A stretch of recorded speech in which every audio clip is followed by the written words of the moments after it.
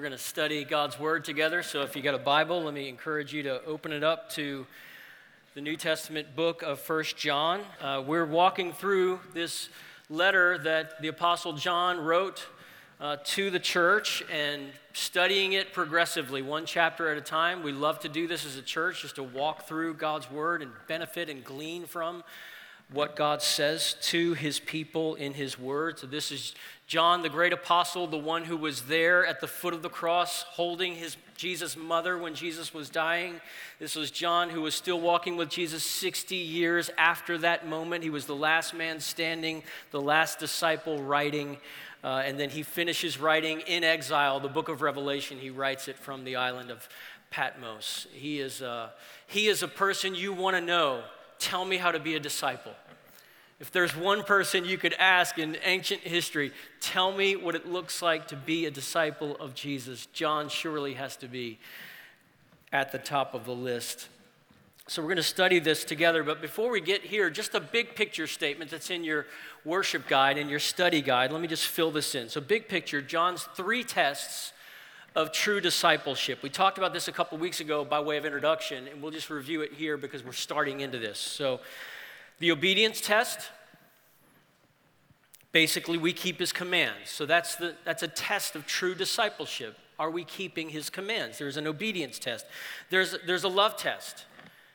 Are we serving? Are we encouraging? Are we meeting one another's needs in the body of Christ? Is there a display of genuine unity in the body of Christ? And then there's a truth test.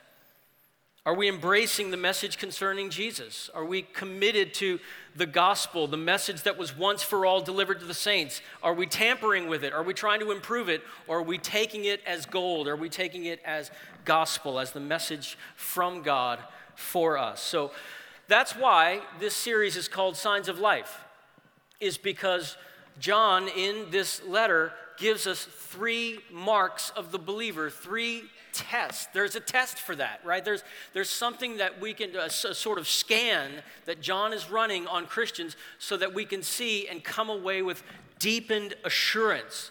Here's the big picture, right? So there's an author above the author.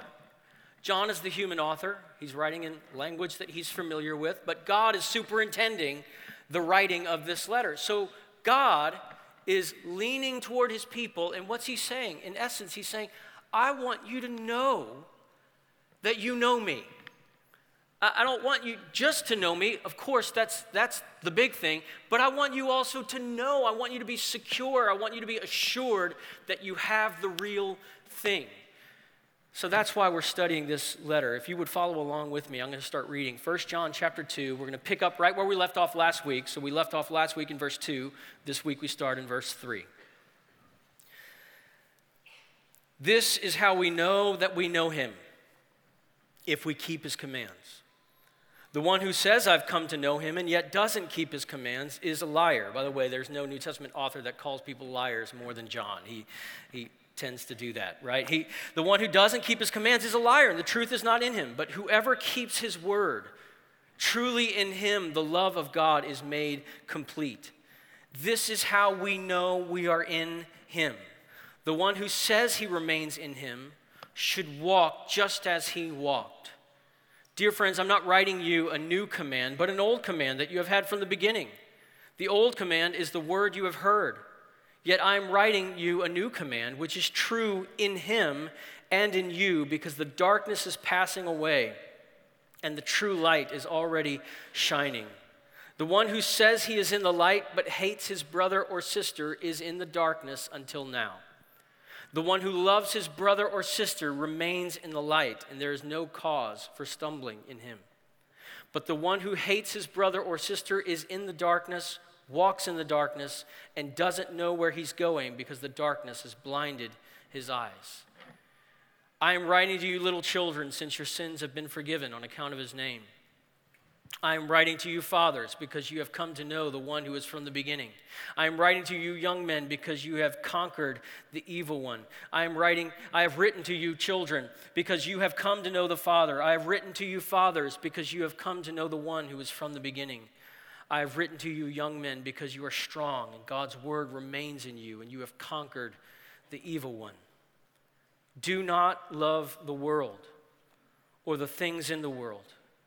If anyone loves the world, the love of the Father is not in him. For everything in the world, the lust of the flesh, the lust of the eyes, and the pride in one's possessions is not from the Father, but is from the world. And the world with its lust is passing away, but the one who does the will of God remains forever. Our friend, Ray Ortland, the former and just retired pastor of Emmanuel Church in Nashville, said something a few years ago that was gripping to me. He said it about the city in which he served as pastor in Nashville, but it's also true for the city that we live in here in Birmingham. So I'm going to apply his words to Birmingham.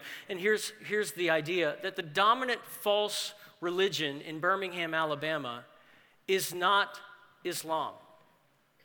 It's the dominant false religion in Birmingham, Alabama is not New Age spirituality. It's not Mormonism or a cult. The dominant false religion in Birmingham, Alabama is defective Christianity. Christianity is malfunctioning in Birmingham, Alabama. Cultural Christianity prevails right here in the buckle of the Bible Belt. Cultural Christianity is what the New Testament speaks about, this occurrence where people have what the New Testament writers call a form of godliness but without power. It's a form, it has the outward rituals, it looks Christian-ish, but it doesn't have transforming internal fire. It's not changing the interior of the heart, right? So many right here in our part of the country embrace that kind of cultural Christianity. They think that they can believe on a half Christ. They think they can take the Savior part and leave aside the Lord part, right? So you can believe on, you kind of pick and choose the sides of Jesus that you want, that you can choose his forgiveness, everybody loves forgiveness, and you can deny him his right to lead the way. You can deny him his right to call the shots. And that just won't work in the New Testament. The New Testament doesn't comprehend that kind of Christianity. And so God, in his kindness, gives us 1 John to address just that kind of reality, because he wants us to have the real thing, not to be duped by false versions or cheap versions of Christianity that purport to be Christian but aren't in fact Christian. He wants us to have the real thing, and then he wants us to know we have the real thing. Enter 1 John. That's what this letter is all about. So in your notes, here's something for us to think about. What could be more important than having a settled assurance that you know God and belong to him? What could possibly be more important than having a settled assurance that you do indeed know God, his life is in you, you have been changed, regeneration is a reality, you do belong to him. So 3 signs of life that John addresses in his letter. We're going to cover 2 of them today and then 1 of them next week. The first is this, the obedience test. The obedience test. So if you're taking notes, write down these 5 words. Very simply, disciples of Jesus obey Jesus. Right? How simple is that? Disciples of Jesus obey Jesus. It is incredible to me that there has been theological controversy over that non-controversial, completely uncontroversial New Testament truth. Disciples of Jesus obey Jesus. Look again at verse 3, and you'll see where I'm getting this.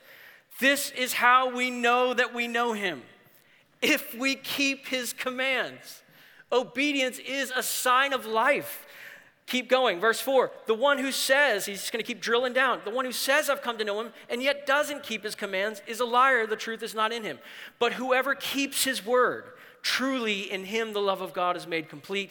This is how we know we are in him. The one who says he remains in him should walk just as he walked. You wonder, where is John getting this? Well, this is John, the same person who wrote the Gospel of John and who recorded statements that Jesus made because he was one of the 12. So he walked around with Jesus and he thought about and remembered things that Jesus said. They stuck to him. Here's one of the things that John heard Jesus say. Actually, 3 things. Right there in John 14, Jesus says, if you love me, you will keep my commands. Same chapter, 6 verses later, the one who has my commands and keeps them is the one who loves me. 2 verses after that, Jesus answered, if anyone loves me, he will keep my word. What is Jesus saying? He's saying, followers of Jesus follow Jesus. Disciples of Jesus obey Jesus. The proof of love is loyalty. Or we demonstrate our love for him by loyalty to him. So come at it from the other side. So that's the positive way of saying it. Let's come at it from the other side. If you have no interest in obeying what God says, if you treat his word lightly, if his commands are of little importance to you, that should be an alarm. That should be a red flag that you may not be a Christian. That's why John comes out with this big word, liar. He's pushing on us there, right? He's pushing on this cultural Christianity. Why? Because we're going to find out later in this letter, people are jettisoning the faith. They're abandoning the faith. And the church is there feeling shaken. Do we have the real thing? Are we also going to turn tail and run because the heat is on under Emperor Domitian? And so John is saying, here's some scans. Here's some ways to know, to go to God and see the reality of his life is in you. John Stott, the great late New Testament scholar, said this: true love for God is expressed not in sentimental language or mystical experience, but in moral obedience. Say that again. True love for God is expressed not in sentimental language. Anybody can do that, right? Or mystical experience, but in moral obedience. So here's the question for us. Are you a disciple of Jesus Christ? And here's the question for you. Are you careful to obey Jesus? Well, how do I know how to obey him? These are his words. He endorses this as the gold standard. He says, this is authoritative truth. So your master says, all of this is gold. Like all of this can be trusted. This is my will for your life. So do you obey his word? Well, what's upstream of that? Do we read his word? Are we feeding on his word? Are we listening and heeding and submitted to his word? His commands are here. So let me ask that question a little more specifically. Do the things that you read in God's word or hear when it's preached, does God's word have the authority to send you in a new direction? Does God's word have the authority to correct you? To set a new agenda for your life, to set new direction for your life? So think specifically. Think about specific passages. What about that passage about ungodly speech in Ephesians chapter 4? Let no corrupt communication come from your mouth, but only what gives grace to the hearers and builds them up. What about that verse about lust and pornography in Matthew chapter 5? Have we read that, and is that setting a course? Do we hear God's agenda in that? His agenda for our freedom? What about that verse in Hebrews 10 about faithful church attendance? What about that verse in 1 Timothy 6 about the dangers of the love of money? Do we read those verses and blow off the ones that we don't like and take on board the ones that we're already doing? Or do we take it as God's word? Augustine, the great 4th century scholar and theologian, he said, you who believe what you like of the Gospels and disbelieve what you like, believe yourselves, not the Gospels. Oh, that is the bane of our existence in cultural Christianity. We take what we like, we discard what we don't like. We discard what's uncomfortable. We don't want our lives to be reformed, essentially, by the word of God. Here's the thing, though, y'all. When you collide with Jesus Christ, it's going to leave a mark. Essentially, that's what John is saying. When you collide with Jesus, it's going to leave a mark. The Apostle Paul's way of describing it is the old is gone. The old you is gone, and everything's becoming new. You are a new creation in Christ Jesus. Paul says in 1 Corinthians chapter 6, he lists all these sins that Corinth is into, the world and the culture in Corinth, and he says, such were some of you, but you were washed. You were set apart. You were justified. Now you have the life of God in you. And so what does he say after that? He says, so glorify God with your body. He bought you with a price. You don't belong to yourself. You belong to him now.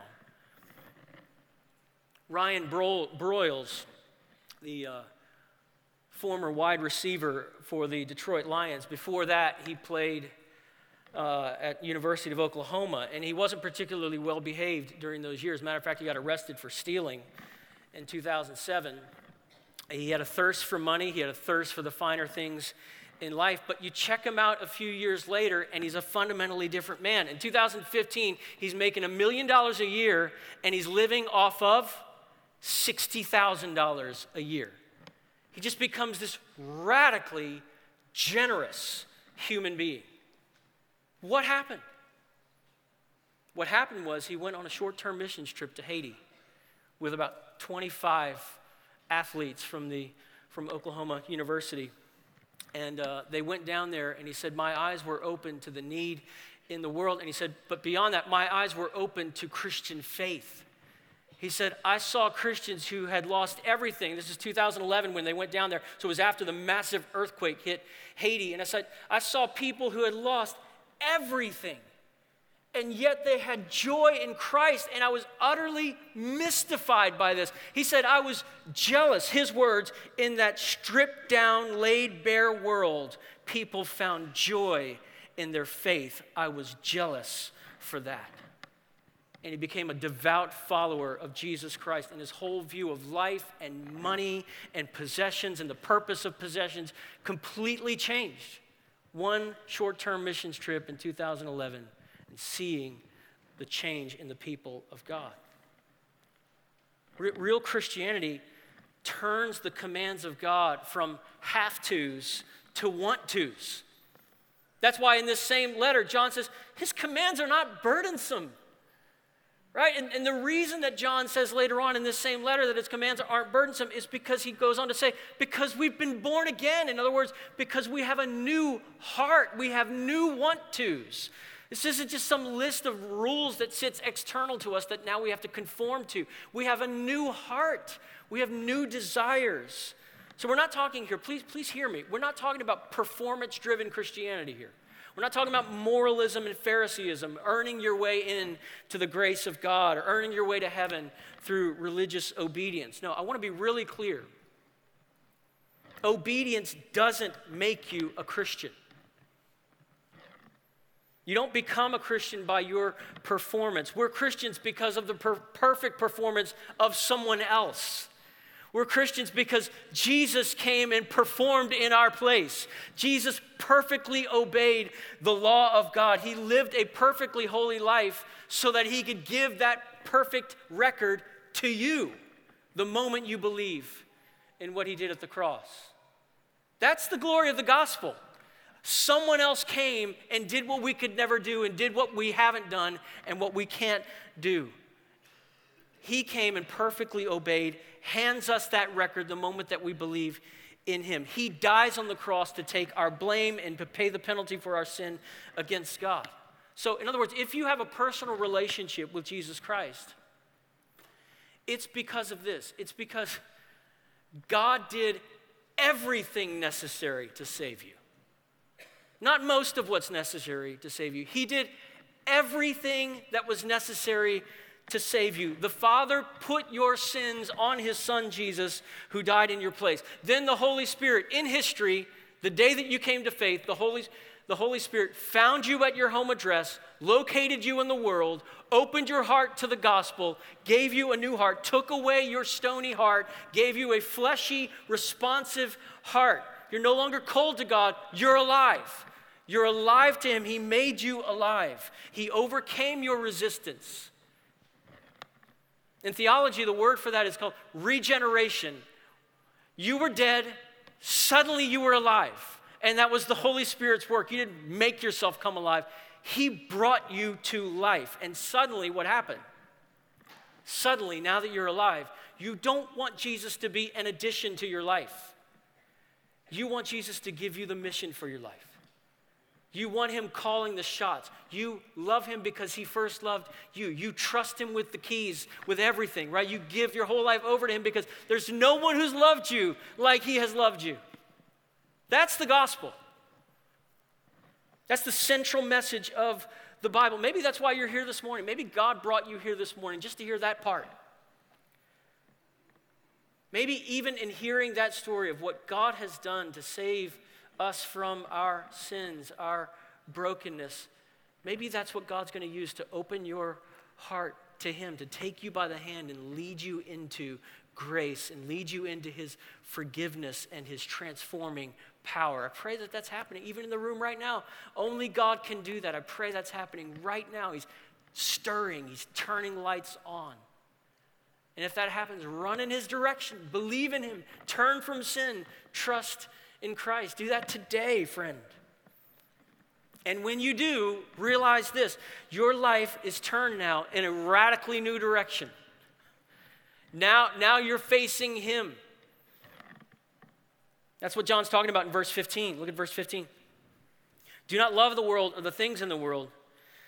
If anyone loves the world, the love of the Father is not in him. So there's this radical reorientation to the world. For everything in the world, the lust of the flesh, the lust of the eyes, and pride in one's possessions, is not from the Father, but is from the world. So remember, he's using that word world over and over again, right? So every time a word is used in the Bible, it doesn't always mean the same exact thing. Sometimes world means the created order. Sometimes world means for God so loved the world, meaning the badness and the bigness of the world. Sometimes, so it can mean different things in different contexts. The context decides, right? So in context, what does he mean by world? He doesn't mean the natural order. He doesn't mean trees and leaves and stuff. And you know that because you look at verse 16. For everything in the world, and he doesn't start naming items in creation, everything in the world, the lust of the flesh, the lust of the eyes, and the pride in one's possessions. In other words, the word world here is a metaphor for the undertow of defiance against God that we feel in this world, that we feel in our culture. No matter where you live, no matter what culture you're a part of, every culture has its own ways of replacing God with something else. That's what John is talking about. There's this undertow, no matter where you are in the world, and it's pulling us away from God. It's a systemic undertow. It's everywhere. You can't escape it. And John goes on to say that this is the definition of the Christian. The Christian knows, verse 17, that the world with its lust is passing away. What does he mean? In other words, John is saying Christians have seen what's behind the curtain. Christians know now. They know that Rome's power in the first century is fading power. Rome's glory is fading glory. Rome's lust is fading, temporary pleasure that leaves a bitter aftertaste. Christians know now, we've seen behind the curtain, we know this world is passing away. And so we live for another world. We live with an eternal perspective. In other words, we know that there are two trajectories in the world. You can see this in Psalm 1, for example. Just two trajectories. There are those in Psalm 1 who mock the commands of God, and they will be driven away like chaff before the wind, weightless in the storm of judgment in Psalm 1. And then there's this other trajectory, right? There's those who delight in God's law. And what happens to them in the end? Where's their arrow flying? They will flourish like a tree planted by rivers of water. Only two ways to live, only two trajectories. John very much likes that kind of way of thinking. He uses much light and darkness, this or that. That's the way he writes. That's the genre of his writing. Is your Christianity changing the direction of your life? Is it changing the direction of your life? Not suggesting it, but actually changing it, right? And we don't believe that that's meant to be self-generated. That's why Jesus said, trust me, I know this sounds strange. He's looking at his disciples. It's going to be better when I go away. Because when I go away, I'm going to send you the Holy Spirit. And he's going to dwell inside you. And there's all kinds of new possibilities because he's moving in on the inside. It's not external codes on tablets of stone. The law is coming in and moving inside. You're going to delight after him with your inner man. So the obedience test, and then second, the love test. So that first test was, is your Christianity leading you in a new direction? This one is your Christianity leading you to lay down your life for fellow believers? for your brothers and sisters. Look at verse 9. The one who says he is in the light but hates his brother or sister, so we're talking about the church, is in the darkness until now. The one who loves his brother or sister remains in the light. Flip over to chapter 3, verse 14. He brings this up again. I'm not going to read the whole extended passage because he brings it up in depth. But look at just verse 14. Chapter 3, verse 14. We know, so it's a sign of life, we know that we have passed from death to life. How? Because we love our brothers and sisters. It's a sign of life. It's a vital sign. Flip over to chapter 4. He brings it up again. John's one of those guys who just keeps coming around and saying the same thing, slightly different, say the same thing, slightly different again and again. Chapter 4, verse 7.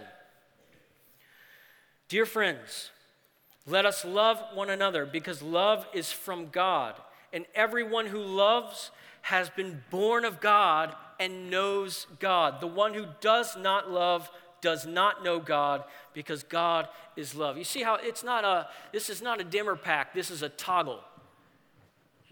If you love your brothers and sisters, it's a sign that you know him. If you don't, you don't.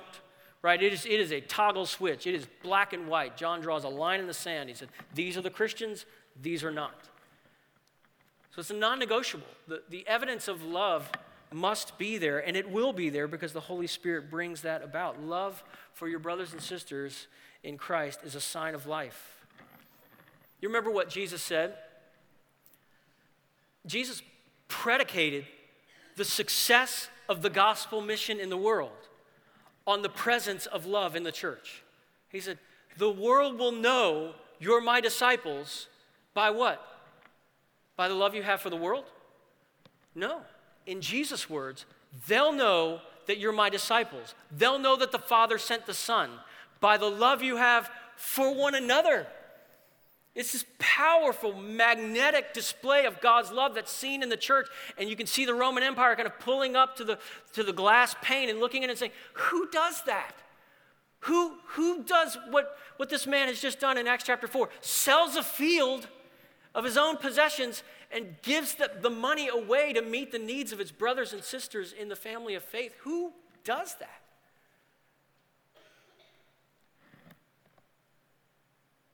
It shows that it's real. 1992, author Susie Becky teamed up with a bunch of elementary school children to write a little book called the All Better Book. And the purpose was they were asking these elementary school children what they would do and if they were faced with all these vexing world problems that were very much on the scene then, and many of which are still on the scene now. War, hunger, and so forth. And so here's how it got set up. With billions of people in the world, someone should be able to figure out a system where no one is lonely. So this is the loneliness problem. And then they're asking the children, what do you suggest? And here's Kalani. People should find lonely people and ask their name and address. Then ask people who aren't lonely their names and address.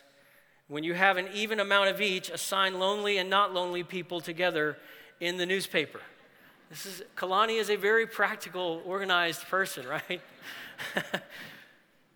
Here's Matt. We could get people a pet or a husband. Here's Max. How simple are boys? Make food that talks to you when you eat. And this one I think is the most touching of all. This is Brian. Sing a song, stomp your feet, read a book. Sometimes I think no one loves me, so I do one of these. Friends, we've got better answers in the Church of Jesus Christ than merely to say, hey, I know you feel lonely, stomp your feet and read a book. The Church of Jesus Christ is meant to be a community that opens its arms to the lonely.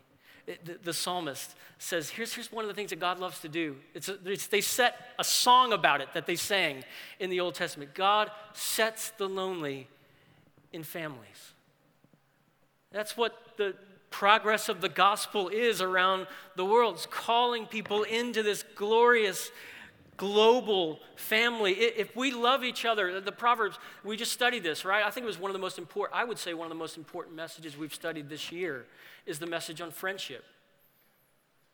Because I told you at the beginning of that message, I have never heard a message on friendship in my entire life. And the more I read the Proverbs, I thought, this is the magic sauce. The scripture talks so much about deep companionship, friendship, fellowship, koinonia, life on life, care, 59 one another's in the New Testament that say to you, you're not alone. You got people in your ear, people in your living room, people around your table, people at the coffin. You got people with you, loving you, holding you, helping you. If we love one another, what's that going to mean? It's going to mean you're going to enter into somebody else's pain. You love somebody else, it means you're going to die to personal preference. You're going to absorb offenses. That's what it means to love someone else. I heard a pastor share an incredible story. He was talking to his congregation, and he reminded them of a story that many of them already knew, of a crisis that took place earlier in their lives, where they faced with their oldest son. And he said, when our son was 7 years old, he had a tumor on his spinal column. And he said, we went to consult with some professionals. It was about an hour outside of our city in Florida. We went to talk to the best people that we had in the state of Florida. And we talked to them, and they said, it's a major deal. And they said, the surgery is probably going to take 7 hours. And they said, he's going to need a lot of blood. And the pastor said, this is 24 hours before the surgery was taking place. And at that time, there was great concern, right, in the late 80s about the AIDS crisis and about blood transfusions and all of this. So they were saying, you probably want to supply your own blood for the surgery. And he said it was the heaviest day they had ever experienced. And he said, so that 1 hour drive south in Florida back to their hometown, he said, I picked up the phone before we left, and I called the church just to let them know that they needed to pray. And he said that hour and 20-minute drive was the heaviest 1 hour and 20 minutes in our entire life. And he said, I drove straight to the blood bank.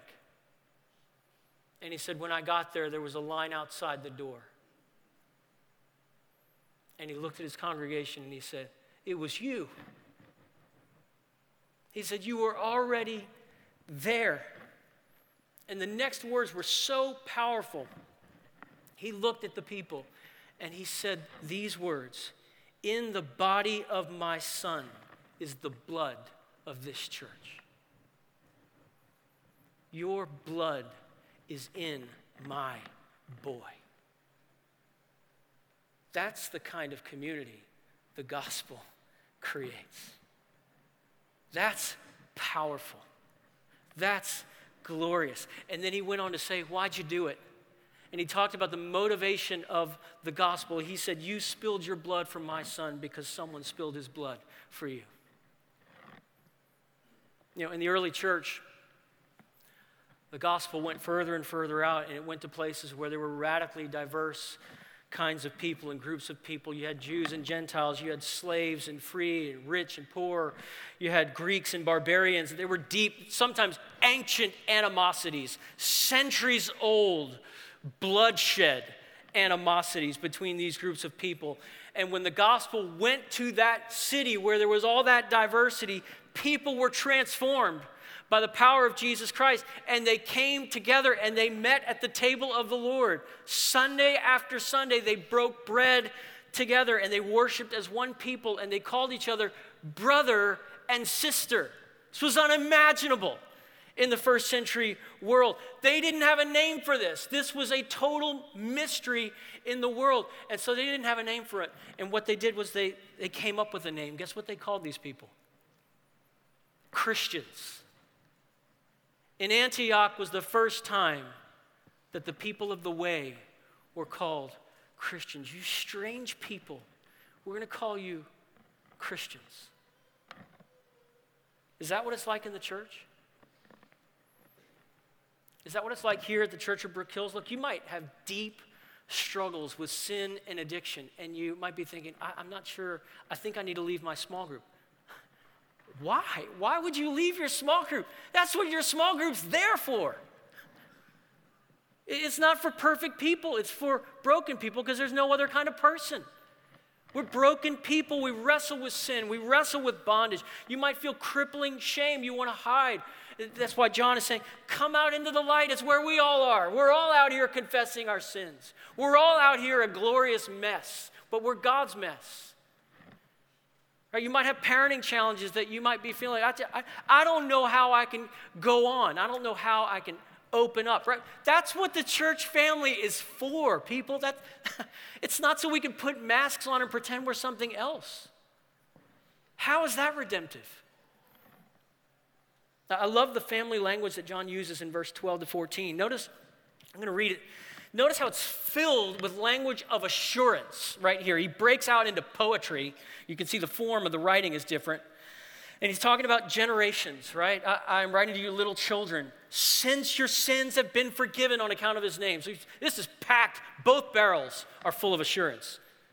I'm writing to you, fathers, because you've come to know the one who's from the beginning. I'm writing to you, young men, because you have conquered the evil one. I've written you, children, because you have come to know the Father.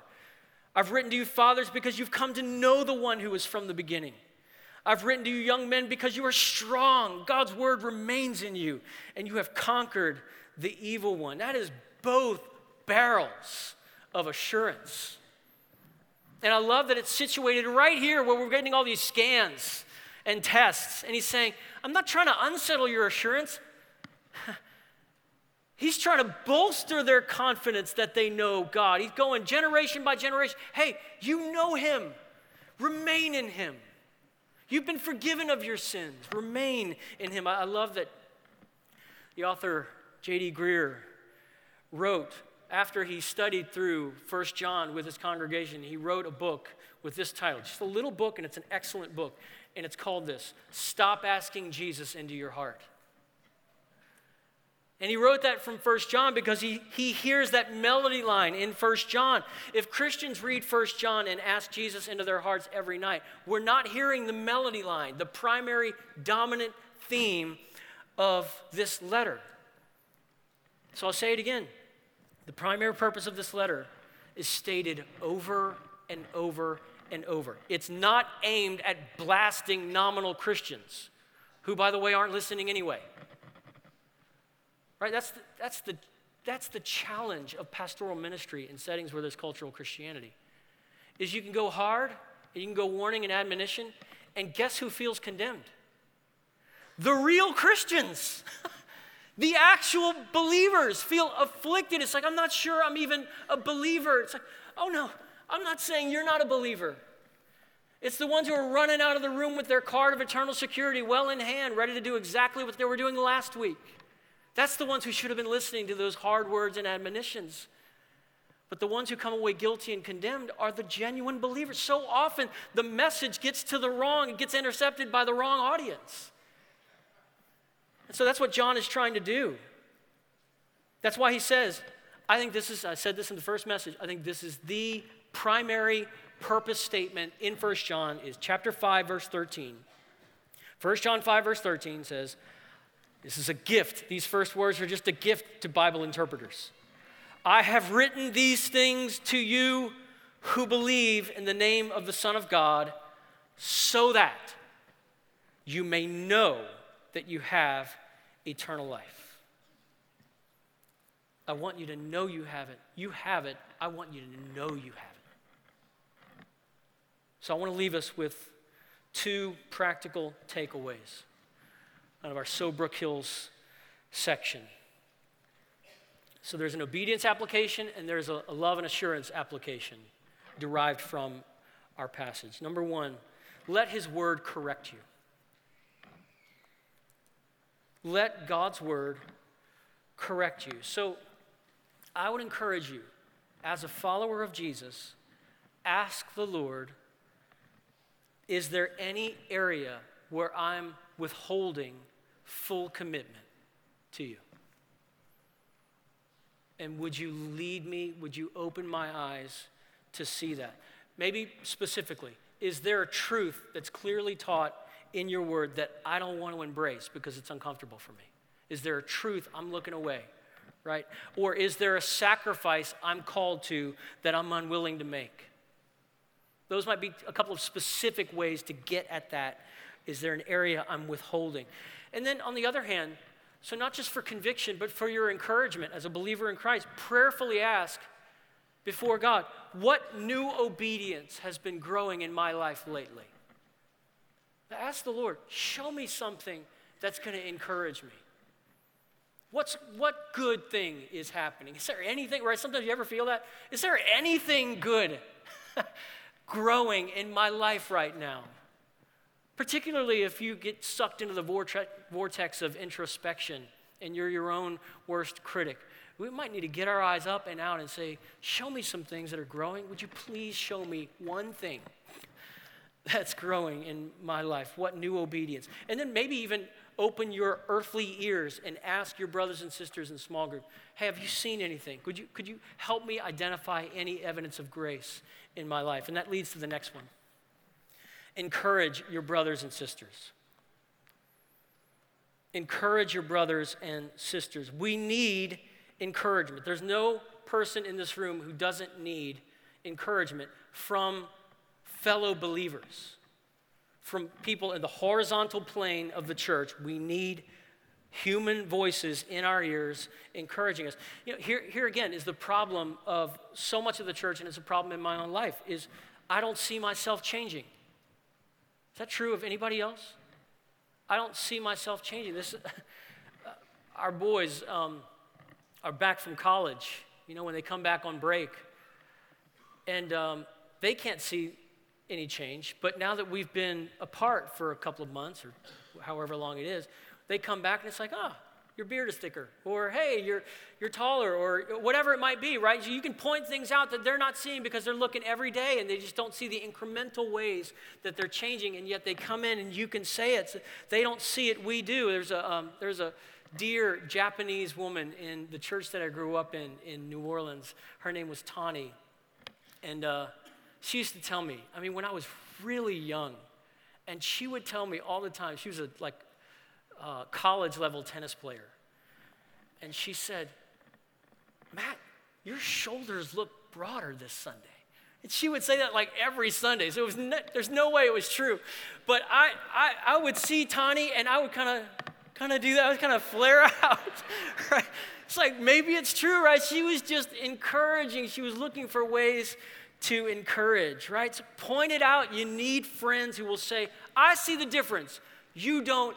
We see it. We see the difference. Let me change the word picture. So the difference between running and walking. We're impressed with running, aren't we? I think somebody set a new record. Was it yesterday? Somebody set a new record and ran a full marathon in under 2 hours, which is apparently like an unbelievable, I'm not a runner, obviously, but apparently that is a mind-boggling feat to run a full marathon in under 2 hours. We are impressed with people who can run fast. I remember the names of 2 kids from my elementary school only because they were fast. Like, I don't know anything else about Jeremy and Michael Sperling, but all I know is we played, steal the bacon out in the recess yard, and I remember how Jeremy ran. It's a dumb way to run, but he ran like this. But he was so fast. So guess what? The next time we were playing Steal the Bacon, I'm running like this, right? He was so fast. I was just blown away, right? I wanted to run like them.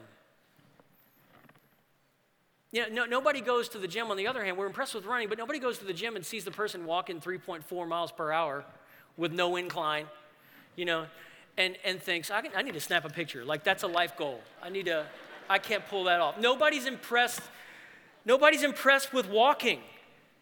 And yet, so here's the point, right? The dominant metaphor for Christian progress in the New Testament is walking. Walking, listen to this. This is just a very brief sampling. 2 Corinthians 5:7. For we walk by faith, not by sight. Galatians 5:16. I say then, walk by the Spirit, and you will certainly not carry out the desire of the flesh. Ephesians 5:1 and 2. Be imitators of God as dearly loved children, and walk in love. Colossians 1:10. So that you may walk worthy of the Lord, fully pleasing to him. And right here in our text, 1 John 2, verse 6. The one who says he remains in him should walk just as he walked. There's a book that came out several years ago called Godspeed. And it was about how fast Jesus walked. It said God's speed was 3 miles an hour. Slow down. You think about that kind of metaphor, unpack that. Sometimes Christians lack assurance because we see all the areas where we're walking and everybody else seems to be sprinting. Everybody else, and these people, in our imaginations, they're just absolutely killing it over there. They're running full speed. It's been 20 minutes and they're going full speed. They're not breaking a sweat. They're on the treadmill, right? They're slapping high fives, telling stories while they're running full speed. They're not even stopping to drink water, right? The Lord is their water. They're completely good. They're completely unstoppable. You know what will make the Christian life so much more sustainable for non-sprinters? If we redefined the win. The win is walking. The win is walk with Christ. Walk as he walked. What if there was encouragement for you as a Christian for every step of progress along the road of faith? What if people pulled up alongside of you as you walked and said, bro, you were crushing that last mile, right? Absolutely crushing it, right? You don't see the change, I see the change. And then they get specific. And they say things, what if small group became something like this? And people get around and they say, I see you. I see you leaning on God's promises in the midst of this trial, and it's inspiring my faith. It's inspiring my walk with Christ. Or we see you fighting against that root of bitterness. We understand why it's there, but we see you fighting against the root of bitterness. Or small group pulls up and they say, 7 days sober. We brought party hats. God is at work in you, bro. This is awesome. Or if they said, friend, that the courage that you're demonstrating against that act of injustice that was perpetrated against you, I don't think you could have done that a year ago, right? God is clearly giving you strength and power to stand. Praise God. I think that's the spirit of John's poem in verse 12 to 14. He said, look at you fathers, look at you older generation. That's his catchphrase for the older generation. And he says, look at you millennials. Right, look at you young people. Remain in the faith. Well, what's happening in a church that gets that poem, verse 12 to 14? What's happening is God is fueling lives of obedience through a community of loving encouragement. Can that be us? The Church of Brook Hills. God is fueling lives of obedience through a community of loving encouragement. Look, if we're going to remain, and that is one of the dominant words and themes in this entire letter, if we're going to remain and we're not going to give up in the heat of the day, we're going to have to be that kind of church. So may God give us grace.